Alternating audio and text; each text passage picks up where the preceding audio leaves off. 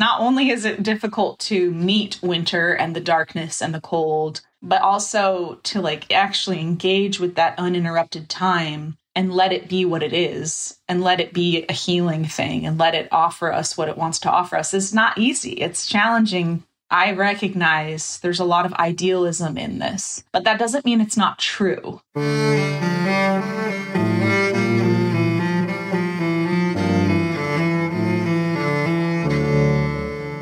Hello, and welcome to Emerging Form, a podcast on creative process. I'm Rosemary Watola-Tromer. And I'm Christy Oshwanden. Hey, Rosemary. Hi, Christy. So you were just telling me about this very interesting article in Slate. Yeah, well, I was waiting for you to arrive on our Zoom. I read this piece. I loved it. The title is Don't Just Write a Novel This November, Write a Bad Novel. And so as listeners know, it's November, which is National Novel Writing Month. But I love this piece because the author, who is Vanessa Zoltan, she says that you should do National Novel Writing Months to stick it to capitalism. Because basically capitalism tells us that everything we're doing needs to be productive. And the reason you should do something creative like this is to, basically turn it into money. And she basically argues that, sure, there's this like statistically unlikely chance you could become the next Colleen Hoover, but statistically you probably won't be. But she's really arguing in favor of writing a bad novel under the belief that you don't have to be productive. It doesn't have to be like turned into money for it to be worth doing. And I love this. So I'll just read this quote. The act of sitting down and spending time, not creating something for the market, not trying to be part of a grand tradition of anything perfect and refined, and imagining a world that is different from the one you live in, well, that is an act of resistance. So anyway, I love that idea. And I hope that all of our listeners will go out and do something, whether it's National Novel Writing Month or something else. Go create something just for yourself and not for anyone else and not for money, because I think it's a recurring theme on this show that the act of creativity is in and of itself worthy, right? Well, and I think why not just say it that way? I mean, unless you're really strongly motivated by being a jerk, I wonder about, instead of just saying write a novel to stick it to capitalism, how about just go write a novel because it's fun? And letting that be the frame, right? Like go write a novel and have fun laying around in your imagination because that's a really good time, as opposed to it having that kind of strange negative framework. I don't know. I mean, I guess I see this so often, this pressure that people feel that they have to turn something into something. And I think particularly people who are trying writing for the first time or writing their first novel. I mean, it's so easy. I agree with this part. Yeah. This part I agree with. Yeah. But it's the whole stick it to capitalism part that so what? Like that already gives capitalism way too much power. Okay. So how about step away from capitalism? How about not even mentioning that and just mentioning it's a lot of fun to write a novel? Okay. Do it for fun. Do it for fun. Do it for fun. Yeah. Well, on that note, in terms of doing it for fun and really just getting deeply steeped in our creative practice and the rhythms of creativity, I'm excited about our guest today, Jacqueline Suskin, who has just written a book, A Year in Practice, Seasonal Rituals and Prompts to Awaken Cycles of Creative Expression. And this is kind of the whole exciting platform of this book. She sounds fantastic. And I'll just mention to listeners here that I had something come up at the last minute. So this is the first time we've ever done this in the podcast. But this is a solo interview, right, Rosemary? You talked to her. And so I'm looking forward to listening because I missed it. All right. And let's be honest, I felt a little bit like a little girl who's been walking to school with her mommy every day. And her mom finally said, okay, honey, you can walk to school all by yourself now. That's kind of how it felt. I was like a little bit nervous, but also deeply excited because I've been looking forward to meeting Jacqueline Suskin for a long time. So it was thrilling. And I kind of was like, I get her all to myself. Oh, so that's great. That was kind of fun too. Great. Let me tell you all about her. Jacqueline Suskin has composed over 40,000 poems with her ongoing improvisational writing project, Poem Store. She's the author of 6 books, including Help in the Dark Season. Her work has been featured in the New York Times, The Atlantic, and Yes Magazine, and she lives in Detroit. Let's bring her on. Hello, Jacqueline, and welcome to Emerging Form. Hi, thanks for having me. And I have to say that I've been really looking forward to this because I have been following you and your work for a long time. And you and I have similarly a huge practice where we're writing constantly, and have just a lot of work. And I've always admired your devotion to practice and your just willingness to play. So it's a thrill to have you here. Thank you. So for listeners who haven't read your new book yet, can you give us just a couple sentence summary of A Year in Practice? Yeah, it's a book that explores the seasonal rhythms of energy that come with creative practice, but attuned to the earth. So letting the earth kind of be your guide through your year of practice. Thus the title, A Year in Practice. Offers a lot of prompts and rituals around each of those different energies that comes with the different seasons. I think of it as just a toolkit to give you an extra structure for your practice that you may already have or that you're searching for. Mm-hmm. You know, and in your mind, is there an ideal person who would use your book? Like, who would they be? I imagine that there are a few different pathways that will lead folks into the book. And I think obvious to the concept of creative practice are creatives or folks who make art or people who want to make art or who want to tap into their creativity. And the book is kind of full of guideposts for nurturing that part of yourself. But then I also think that it's in service to reminding anyone of what the earth offers when it comes to guidance. And it sort of gives these really accessible invitations to noticing and witnessing and engaging with everything the earth offers. So in that part, I think it could be for anyone who wants to sort of reaffirm or reconnect with all that the earth is offering. And then I think for the creative aspect of it and the artistic aspect of it, I know that for myself as an artist over the years, I've consistently tried to rework my practice and find different ways to uphold that devotion or allow myself to further understand what works for me. And in that process of searching for that, I turn to the earth for everything. So in that, I have also found a lot of answers that the earth is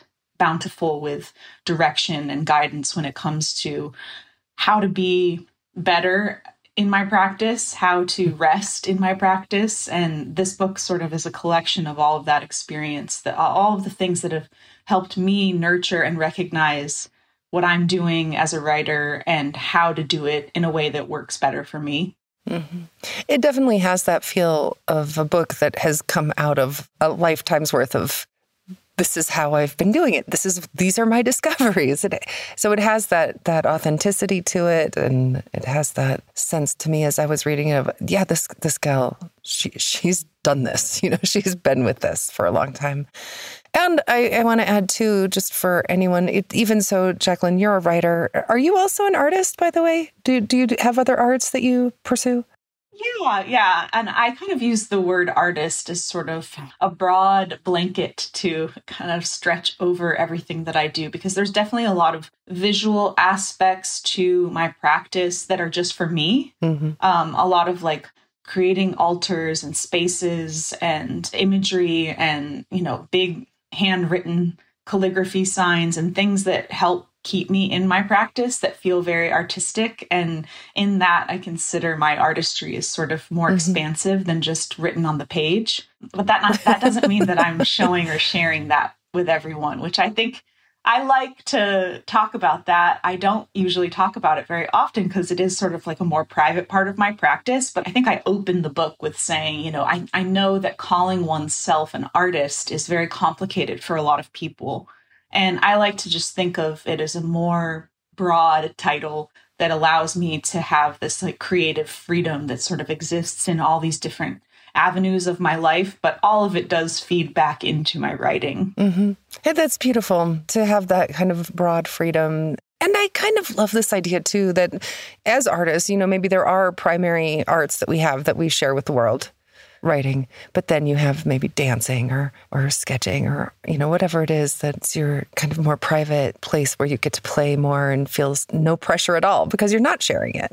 Yeah, it's just a more inherent part of my expression. I'm always dancing. I have so many different clothes. I've always loved clothes, and making a space feels very artistic to me. And I've always been into that. There's just different parts of my personality that definitely come out with the imaginative creativity as the lead. And I feel that calling myself an artist or understanding what it is to be an artist kind of has just helped me examine all those different parts of myself. And it's oftentimes, I think, when there's a name for something like that or a title for something like that, it helps us see ourselves better. Mm-hmm.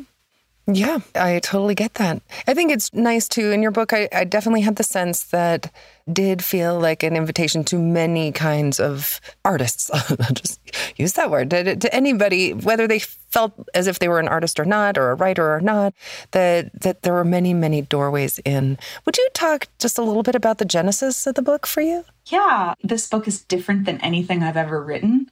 And it was quite an exciting process to sort of just dive into something so new. But it was based on this feeling I had that in searching for rhythm and discipline, I do a lot of work one-on-one with people, trying to help them kind of curate their practice or devote themselves to their practice or even find a starting place. And I find that everyone's sort of searching for this rhythm that suits them best. And in my practice over the years of searching, because I think every writer and every creative person searches for that. And honestly, anyone who might not create art is still probably searching for a rhythm that works in their daily life because, right? Yeah, it's hard to figure out when's the best time to get things done and when should I be, relaxing and when should I be really pushing for it. And I think in my experience of kind of witnessing my clients move through those questions, I always turn to the earth for answers no matter what I'm searching for.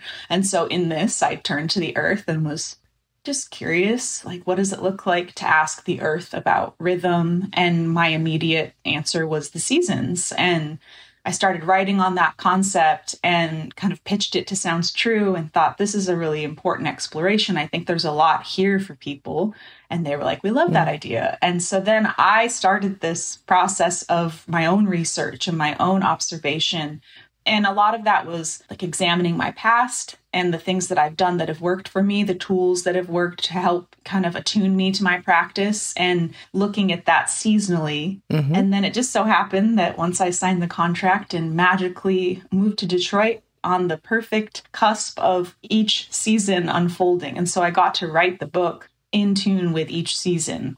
And that felt like a really big affirmation for me, just to kind of witness, here's what I'm thinking it looks like to follow the seasons with this creative rhythm in mind, and then have it kind of reflected back to me immediately that, yes, this is what winter holds for you as a writer, but maybe I explored things that I hadn't thought of before and had to find not only personal proof, but also just this real presence with the season. There were things that were just undeniable. And I got to kind of translate all of that and put it in the book.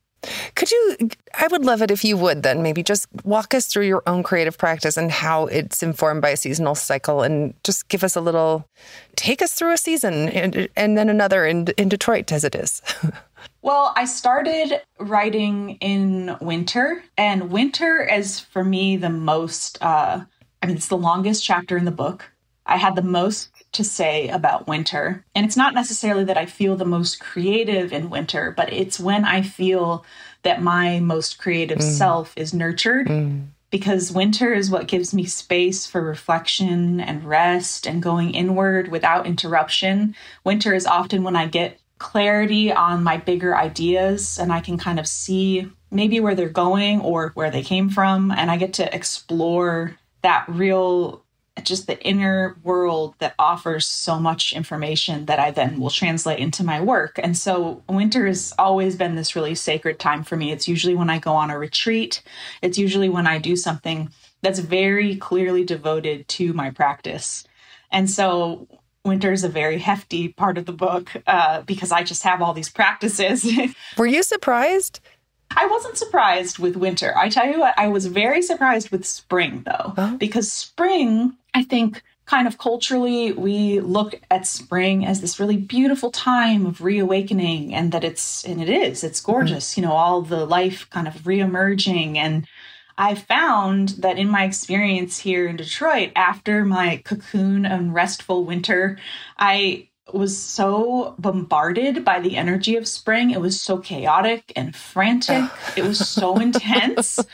I did not see that coming. I think that was the biggest surprise of the whole book, that how grating and raw spring felt to me after being so, just really in my space of introspection. And then the brightness and the striking emergence and how that really was hard for me. And the way that reflects with practice is kind of easing back into the force of creation and allowing yourself to have, 1 foot in the door and 1 foot out the door. You're not going out full blast right away into spring, because you might overdo it. And I use this example in the book of this plum tree at the farm where I used to live that kind of put its blossoms out a little too soon. And then there was a huge storm and they all blew off, and that tree didn't produce very much fruit that year.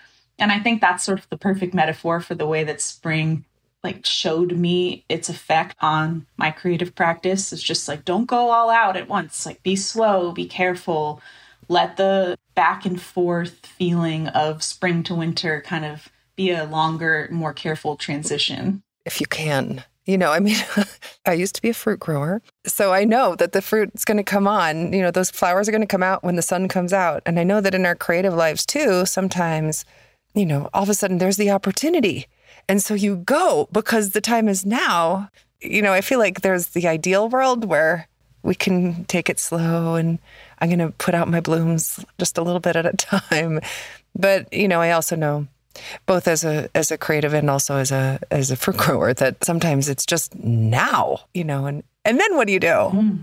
Yeah, then I think what you do is you sort of recognize that you had to do that. Yeah. And maybe then you give yourself another little taste of winter. I talk a lot about kind of bringing the winter and the restfulness back again and again throughout the seasons, more so than this book being this is exactly what you do at this time of year. It's more about understanding these different rhythms and energies that come with the seasons, and then being able to call upon those when you notice, okay, well, this was a huge period of output.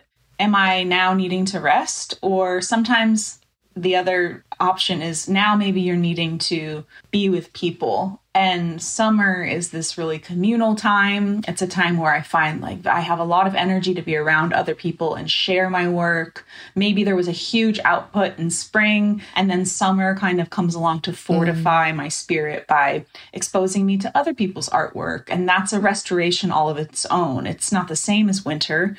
There's an exchange usually that's happening, or you're receiving from others. And I think that communal following of spring can kind of tune into what you're talking about. Maybe you just had to really go for it. At some point in spring, we all do. That's what happens. We have to kind of come back to life. But then there's this gift of summer afterwards, which is this nourishment of the sun and other people being around us and feeling way more enlivened and ready to kind of have those conversations and maybe be part of community more. And then fall comes along and that kind of communal feeling continues, but it's more directed towards this sort of gathering of resources and preparing yourself for another winter.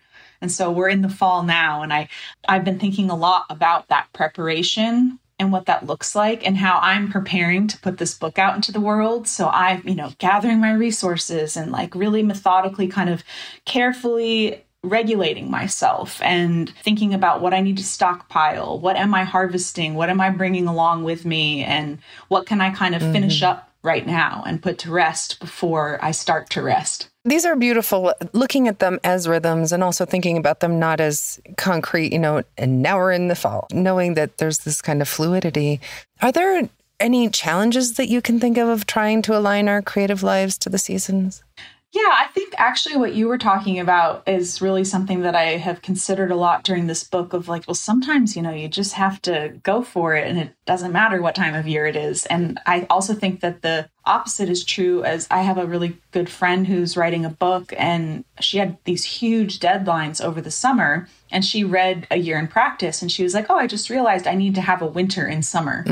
And so kind of the challenge maybe is seeing these things as these energetic lessons and then knowing when to utilize them. And I think that is why I think the word practice is so important, because we talk about our practice and that's our devotion to whatever it is we're doing. But it's also practice. You have to keep trying and keep kind of, methodically moving through it and seeing what works for you, what doesn't work for you. And I think of this book as sort of this toolkit that offers you all these different avenues to explore that. Like, how do you reinforce your practice? How do you change it in the places that don't work well? And I think that no matter what is challenging, it requires a lot of focus. And we don't necessarily always have the time to focus on our artistic practice. But that is another part of why I imagine this book kind of stretching beyond the realm of creativity and just being more about how do we find a way to create these sort of holistic approaches to just being alive and living in this world and being a part of all these systems that are so challenging and really often very painful and exhausting. So anything that can kind of help us find a method or ground in this moment of time, I think that's what we're looking for. And I just always am like, well, the earth is there, just sort of saying, well, here you go. I have it all spelled out for you. And I want you to have access to it. And I think that's kind of what my book is just saying. Okay, well, this is the information I received. You can try it on and see how it works in your life. And hopefully it will be, it will help. It will assist you in your process of practicing whatever it is that works for you. I'm curious too about this, that it actually kind of pleases me that you live in Detroit. And so I'm picturing at least suburbs, if not city, for you. And so as you talk about the earth, maybe I have an original idea, like she's out in the woods somewhere, or, but it seems like you're bringing this idea of the earth into a suburban or urban environment. Is that true? Yeah, I live really close to downtown. I live on the east side of Detroit. And I mean, Detroit is a very different city and there's a lot of nature here. And I actually think that, again, the magical quality of the alignment that happened when I moved here and I got to work on this book here is that I have spent a lot of time living in the woods, way out in the middle of nowhere. The forest and, different variations of wilderness and all of that has really affected me and given a lot to my understanding of earth and practice. But I think what's really important is that moving here in this way, like on time to write and create this project, sort of reinforce this feeling of, we are all nature. Like these people are nature. We are not separate from the earth. We are the earth. And so that kind of reinforced my feeling of creating something like this, that this is really just a reminder of that. I'd actually say that for me, the thesis of the whole book is just, I want folks to remember that the earth exists and that they are of it. They are the earth. The earth is moving through them. These rhythms are inherently part of all of us, no matter where we live. They look different for, each ecological setting, but that there is this presence that's offering us so much. And we are completely engaged with it on some level, even if it's only this sort of like atomic subconscious level. And I think that kind of reinforcing that and getting folks to turn back towards that, and especially in an urban setting where maybe it's harder to see it, it might not be as obvious as it would be to me standing in the middle of the redwood forest that I am in sync and aligned with the planet. But it's here too, the sycamore outside my house is giant and massive, has been growing for over 100 years. It's telling me things also, and I'm part of the landscape here too, just like everyone else is. So I think that was a nice reaffirmation for me with this project about it's not about just being part of this idea of wilderness and this separateness that gives us this gift of insight. It's really just about, we are all nature. Nature doesn't exist without us. Yeah, I'm so grateful for this book for this reason. I long for people anywhere, in the cities, especially though, I think to remember the earth. I worry about, things like the fact that the urban kids may not have a lot of memories of what is it to be outside and kicking around in the autumn leaves, and what is it to, to be stuck in the snow and play in the snow for hours and hours and hours, because that's what you do, just to be missing these kind of fundamental I am of the earth memories as children. So I think the more that we can bring this awareness of ourselves as citizens of the earth, as nature herself, the better. And maybe on that vein, here we are deep in autumn. And maybe would you share a few of the practices from the book that would help to bring us into this time?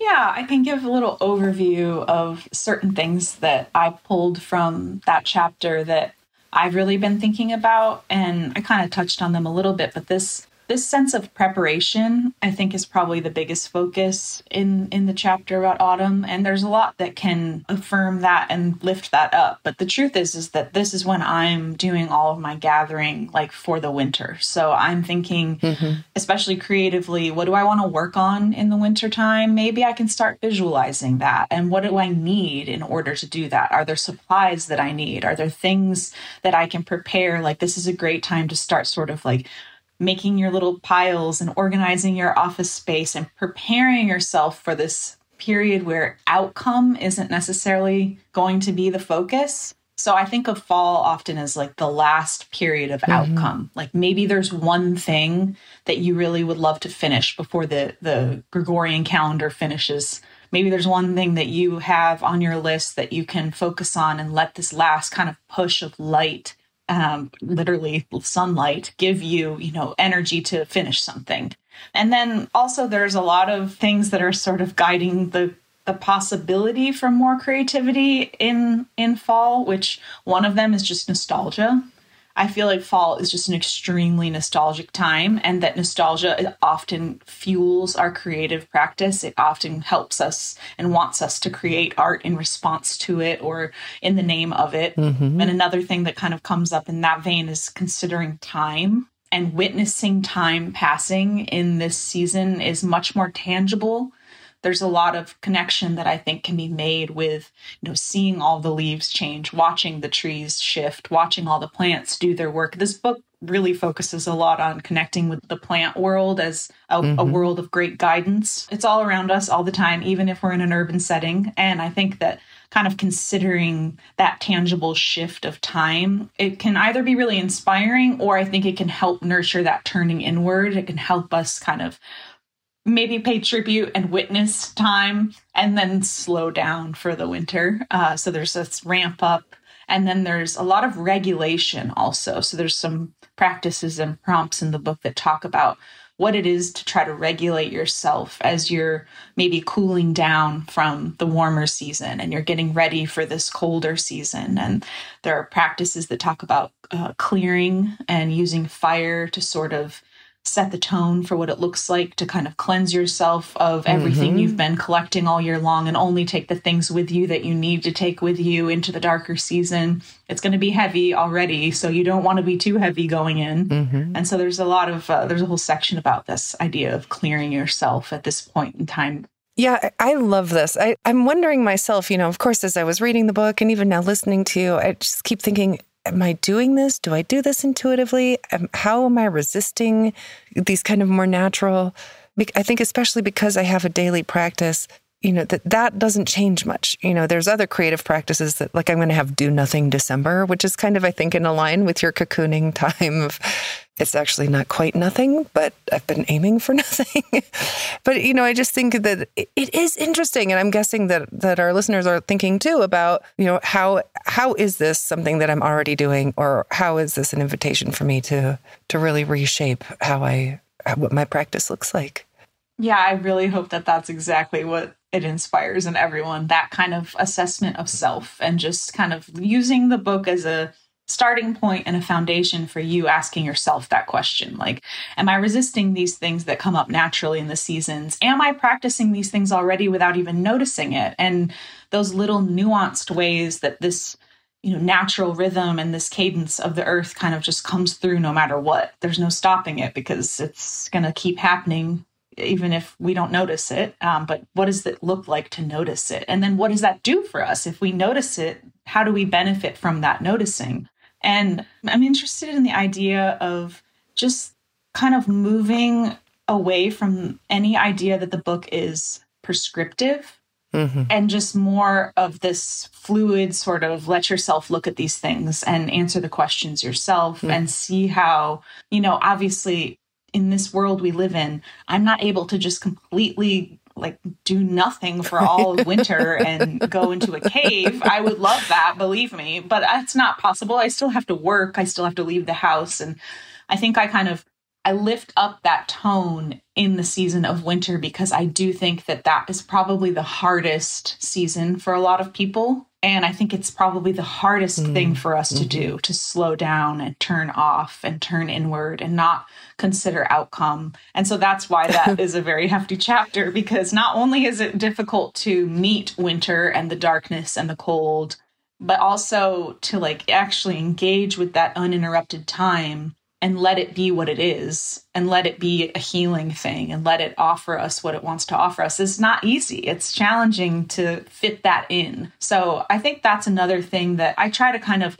weave that into the book in different parts, is just saying, I recognize there's a lot of idealism in this, but that doesn't mean it's not true. Right. It doesn't mean it's not true that these seasons are offering us this information. It is true that it might be extremely hard for a lot of us to enact these things, but that doesn't mean I shouldn't talk about it. It doesn't mean that we shouldn't try to memorize it and try to taste it as much as we can. And that was really what I was left with the book was, I consider my work, I want it to be impactful. I want it to help people, and I consider it an act of service. But I also, on the same note, am very aware of the fact that, we can't just all become bears and turn everything off for 3 months. I wish we could. I think the world would probably be a much more magical and a different place if that were more supported. Yeah. Oh, Jacqueline, it's been a joy to have you. And I'm so excited that we have a chance to talk some more for our bonus episode that's available for our paid subscribers. And I have a lot more questions, actually, about the book, about imagination, and of course, about your own creative habits. So I hope people will pay to subscribe so that they can listen to that bonus episode. And thank you for joining us. Thank you.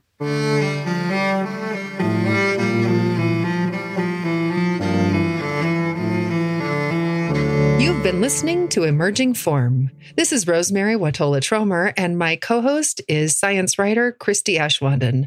Our fabulous audio producer is Leah Shaw. Our music is created and performed by Kira Kopostansky and edited by Leah Shaw.